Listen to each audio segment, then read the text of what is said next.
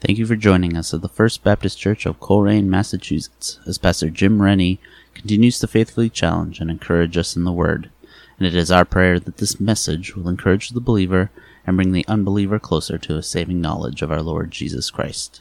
Well, welcome to the First Baptist Church here in the hills of western Massachusetts. Welcome, one and all.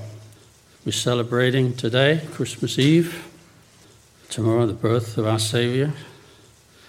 And it's not going to be a warm and fuzzy message, Christmas message this morning.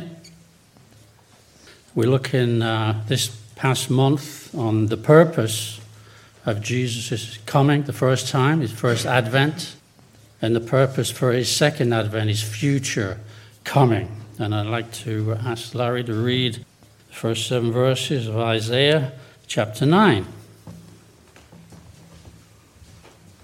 Good morning and Merry Christmas to all this morning. Nevertheless, there will be no more gloom for those who are in distress. In the past, he humbled the land of Zebulun and the land of Naphtali. But in the future, he will honor Galilee and the Gentiles by the way of the sea along the Jordan. The people walking in darkness have seen a great light.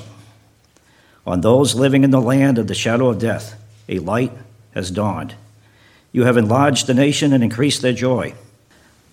They rejoice before you, as people rejoice in the harvest, as men rejoice when dividing the plunder. For as in the day of Midian's defeat, you have shattered the yoke that burdens them, the bar across their shoulders, the rod of their oppressor. Every warrior's boot used in battle, and every garment rolled in blood, will be destined for burning, will be fuel for the fire. For to us a child is born, to us a son is given, and the government will be on his shoulders, and he will be called Wonderful, Counselor, Mighty God, Everlasting Father, Prince of Peace. Of the increase of his government and peace there will be no end. He will reign on David's throne and over his kingdom, establishing and upholding it with justice and righteousness from that time on and forever. The zeal of the Lord Almighty will accomplish this. The Lord's anger against Israel. The Lord has sent a message against Jacob. It will fall on Israel. May the Lord add his blessing to the reading of his word. Thank you very much. I'll open with a word of prayer. So, Heavenly Father, again, we thank you again for our lives and our new life and new birth in Christ. You came to this world to allow us to be born again, to be saved from our sins. And we pray that this message will speak to each one of us, not just as a group, wherever we are, those listening by radio. That this message will speak to each of us as individuals. So help us be tuned in and not be distracted. In Jesus' name, amen. So like I say, this past month we've been learning about Advent and the meaning of Advent. It means coming, arrival. And that's what Christmas is all about, the first Advent, the arrival of the Lord Jesus Christ. His first Advent. And without that first Advent, we'd have no Christmas, right? It'd be just like some kind of fairy tale, like the Tooth Fairy. I don't know what they do with all the teeth, but Jesus, he did come in the flesh, and we can know just how much God really loves us because he sent his only begotten Son into this sin-sick world to save us so we could have a home in heaven where there is no sin. Christmas is an invitation for us to know Jesus as his friend, and also as our Savior, and be part of God's family. When Jesus came that first Christmas, his first Advent, what was the purpose? He came to seek and to save that which is lost. He came to seek and save the lost. There's a story you may be familiar with in Luke chapter 19 that illustrates Jesus' love for lost sinners. For God so loved the world that he gave his only begotten Son. When Jesus came that first Christmas, and he was born, he ministered for about 3.5 years, going around from village to village, teaching, preaching the kingdom of God. And one illustration, he came to a place called Jericho, which is about 10 miles outside of Jerusalem. He was on his way to be crucified. And it's a familiar story. He met a man. His reputation had preceded him, and they were anticipated his coming to Jericho in the village. And there were hundreds and hundreds of people there. We don't know how many exactly. And they were pressing in on him. Maybe they just wanted to, it was like a rock star or a movie star of today. That's how popular he was. But a lot of them didn't want to respond to his message of salvation. They wanted to see the miracles that he performed, etc. So anyway, people were pressing in on him that day. Probably hundreds and hundreds of people. And there was a man there called Zacchaeus, and he wanted to see Jesus too. But because of all the people there, and the fact that he was short, he was a little fella, he couldn't see him, couldn't see Jesus. So he decided he's going to climb a tree. You ever seen that at a rock concert or, Woodstock? Those of you that are old enough, you can see the video. They were climbing up on the, just to see and listen. Well, he did the same thing. He climbed up a sycamore tree just to get a glimpse of Jesus. He was so determined to see him that he ran ahead and he climbed that tree and he waited for Jesus to pass by. So Jesus did. He came to that place where that sycamore tree was, saw Zacchaeus in that tree, in the sycamore tree, and hundreds and hundreds of people. Jesus spotted that guy. And he says, Zacchaeus, like the Price is Right, come on down. Hurry, come on down. I'm going to stay at your house tonight. Oh, really? He invited himself. Would he refuse? Hey, this is Jesus. Would you? Sorry, there's no room at the inn. Come on. He came. Even with hundreds and hundreds of people there, Jesus focused on that one man. Incredible. And not only that one man, he knew his name. And he knows each one of us by name. Amen? If you were the only person on earth, he would have died for you on that cross. And he calls us by name. He might be calling your name this morning to be saved. He'd never met him, but he knew his name. So he climbed down the tree and he met Jesus for the first time. Has there ever been a time in your life where you've met Jesus for the first time? If not, I hope it is today. What better day, what better season than to be saved? But it'd be the greatest day of your life. It was for me. September 12th, 1982.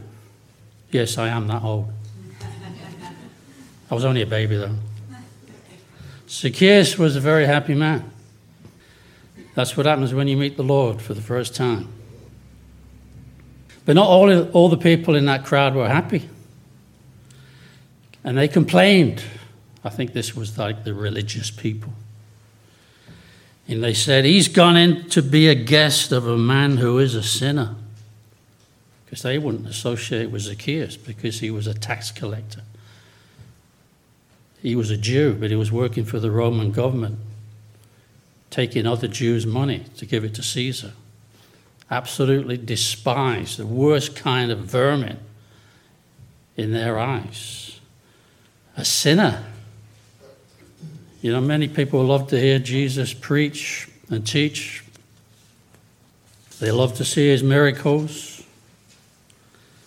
but they didn't always love the company that he kept, who they considered to be sinners. However, Jesus loved sinners. He loved sinners. And he didn't disassociate himself from sinners because he knew they needed to be saved. That was Jesus' first purpose, his first advent, to seek and to save that which is lost. And no doubt, while at Zacchaeus' house, Jesus must have told him about God's love, how much God loves him, and God's grace, unmerited favor. He must have told him about the kingdom of God and his mercy to sinners and how to be saved. And Zacchaeus believed Jesus. He believed him. And Jesus said, he confirmed this. He says, well, this is what Zacchaeus said first. Lord, the half of my goods I give to the poor. And if I have defrauded anyone of anything, I'll restore it fourfold. See, he did truly repent. He demonstrated his repentance by showing generosity and restitution. And Jesus confirmed that he was saved. And this is what he said. Today, salvation has come to this house, since he also is a son of Abraham. Like I said, he was a Jew. Zacchaeus was a Jew and a physical descendant of Abraham, a physical descendant of Abraham. But now, because of his faith in Jesus, he'd become a spiritual son of Abraham. That's the purpose. That's the first advent. The reason, the purpose for Jesus' first advent. What is it? What was his purpose? To seek and to save that which is lost. Now let's see the purpose of his second advent, his future advent. You know, Jesus is coming again. He said that he would. One day, Jesus was with his disciples, and they were pointing out how beautiful the temple was in Jerusalem. It's Herod's temple. There'd been a couple of more that were destroyed. How beautiful the temple was, and it must have been. Jesus gave a strange reply. He says, truly I say to you, there will not be left one stone upon another that will not be thrown down. And this was a prophecy that happened in AD 70 when the Romans came and completely destroyed Jerusalem, slaughtered thousands upon thousands of Jews, and destroyed the temple. And then they came to the Mount of Olives. And Jesus' disciples asked him privately, tell us when these things will be. When will these prophecies be fulfilled? And what will be the sign of your coming and of the end of the age? You can read that in Matthew 24. Jesus then gave his disciples a prophetic overview of events that would happen in the future, in the near future and also the distant future, recorded by one of his disciples who was there. He wrote it down. We can read it for ourselves. Matthew. And he says, when the Son of Man comes in his glory and all the angels with him, he will sit on his glorious throne. That's where he is now. All the nations will be gathered before him, and he will separate the people one from another, as a shepherd separates the sheep from the goats. He will put the sheep on his right hand and the goats on his left. You read that in Matthew chapter 25. Jesus is saying the blessings to his sheep, and his sheep are those who are believers in the Lord Jesus Christ, those who are saved, those who are born again, that have received him as their Savior. We are his sheep.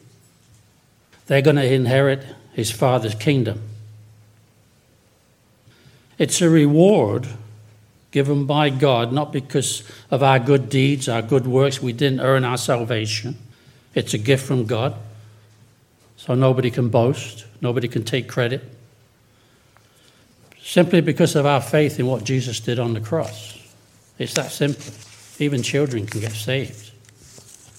And I hope they do, if you're not already. So that's the sheep, those that are saved. And then there's the goats. I'm glad I'm not a goat. They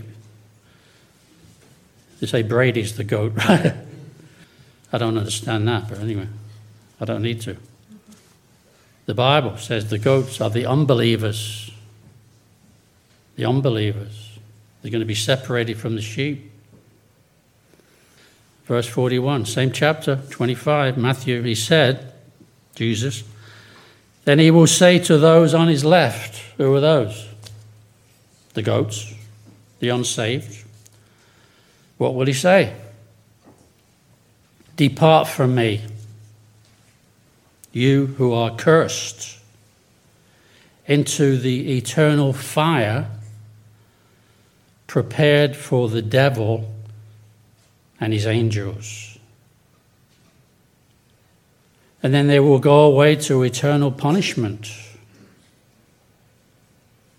But the righteous, or the sheep, to eternal life. So, I don't know about you, I'm glad I'm a sheep and not a goat. So remember, what was Christ's purpose the first time for coming? To save lost sinners. But the purpose for his second coming, his future second coming, will be to judge lost sinners. Hold that thought. When Jesus returns a second time, at his second advent, millions of people are going to be very surprised. They're going to be shocked and they're going to be stunned. And they will cry and scream and curse at being judged for their sins against God. Just as the Bible says, the wages of sin is death. Not just physical death, but spiritual death. However, many people down the ages and today, they can't believe, they just can't wrap their heads around it, how any sin deserves everlasting punishment. Well, they say, well, if God is a God of love, which he is, and he loves people, and God is so loving, how can he punish people like this to go to everlasting fire eternally? Yes, he is a loving God. He's the epitome of love. But he's also a God of justice. Let me give you an illustration. Let me put it this way. And some of you are middle school students, or high school students. Suppose a middle school student, and he punches another student in class. What do you think would happen? He'd get a detention, wouldn't he? Now, during the detention, the same boy punches a teacher. What would happen? He'd get suspended from school. I hope. Now, years later, as he grew up, got older, he punches a policeman. what happens?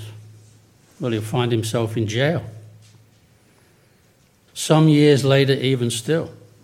The same man is waiting to see King Charles, God save the king, as he passes by. And this same guy, he lunges forward and punches Charles in the face. What would happen? The Secret Service agents shoot him dead. Did he deserve it? No, really? Did he deserve it? Right. Now listen, in every case, the crime is precisely the same. What did he do? He was punching everybody. But the severity of the crime is measured by the one against whom it is committed. He started out punching a fellow student, then ended up punching King Charles, right? God is completely and utterly holy and righteous. He is the supreme potentate of the universe. He is perfectly just in his treatment towards his creatures.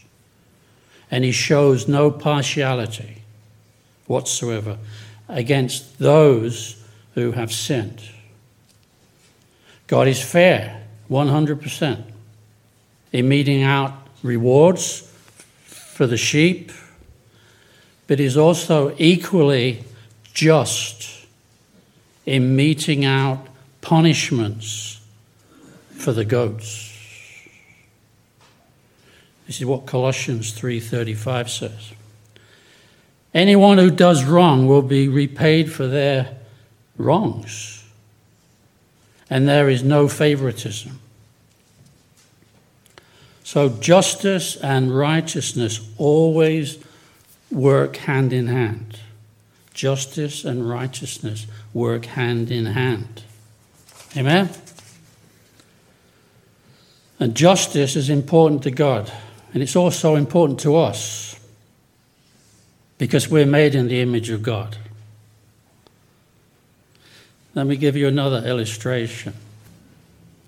And I guess you could put Saddam Hussein or Putin or Stalin, or let's use Adolf Hitler as an example this morning. Imagine that Adolf Hitler is found hiding out somewhere in Germany. Obviously, he's going to be in his 90s, yeah? And he's brought before a judge and he's tried for his crimes. It takes 9 hours to read his crimes.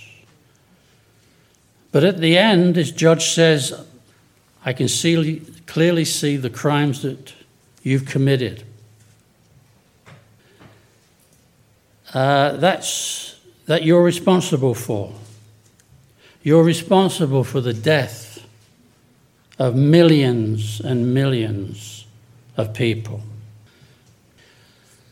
But I think you've learned your lesson by now. So I'm going to let you go. Then he bangs down the gavel and says, not guilty. What do you think about that?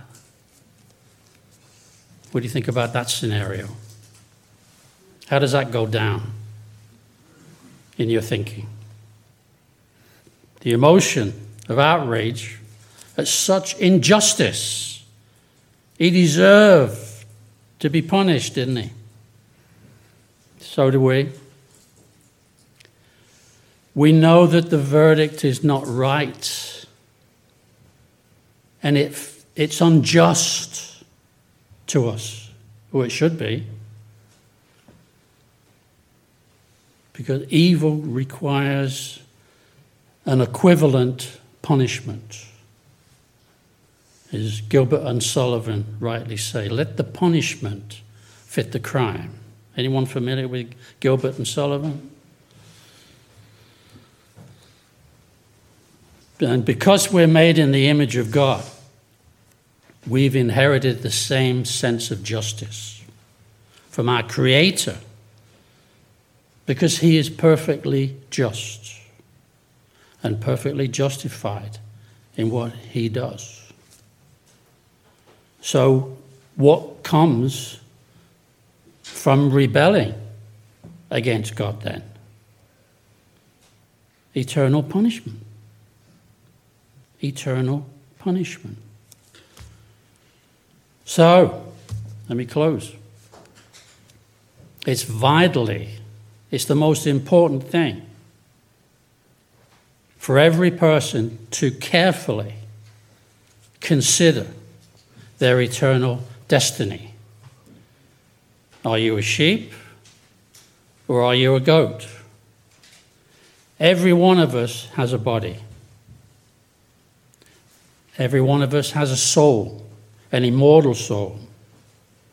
Our bodies will eventually die, but the soul, the real you, will exist forever and ever and ever. The Bible, God's Word, inspired by the Holy Spirit, says we will either spend eternity in heaven or in hell. So when Jesus comes a second time, which he will, the lost will be judged. They're already condemned and found guilty. Therefore, today, this morning, having examined Christ's purpose for his first advent, let's be prepared for his second coming. At any time. The question is, are you prepared to meet God? One day you will. There's no one else going to be standing there except you. When you die, or when he returns a second time to separate the sheep from the goats. You can be ready. My question is, are you ready? You can turn to Jesus, believe by faith, because we don't see him, do we? But we believe by faith in what he did on that cross. So many people believe in Santa Claus and they haven't seen him. There's more people believe in Santa, they do Jesus. But Santa ain't going to save you. Excuse my English, my grammar. I don't speak like King Charles. Thank heavens. I could. Believe by faith in what Jesus did on the cross. He loves you. He demonstrated it. What more could he do?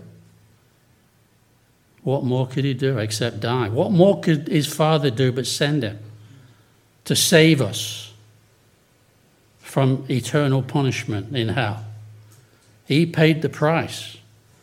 He took the fall. He sacrificed himself so we wouldn't have to pay the price for the sins that we've committed. We do commit.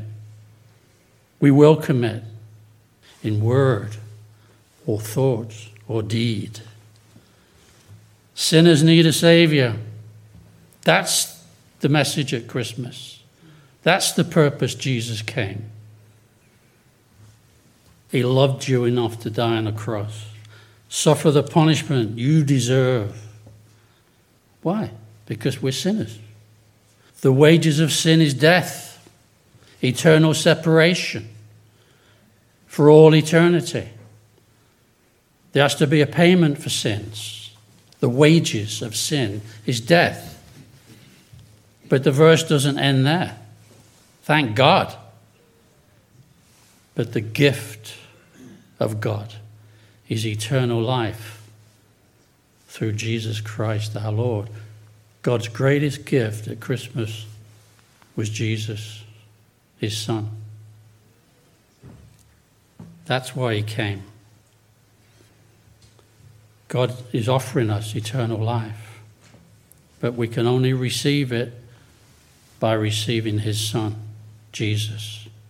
That's the message for each one of us. Amen?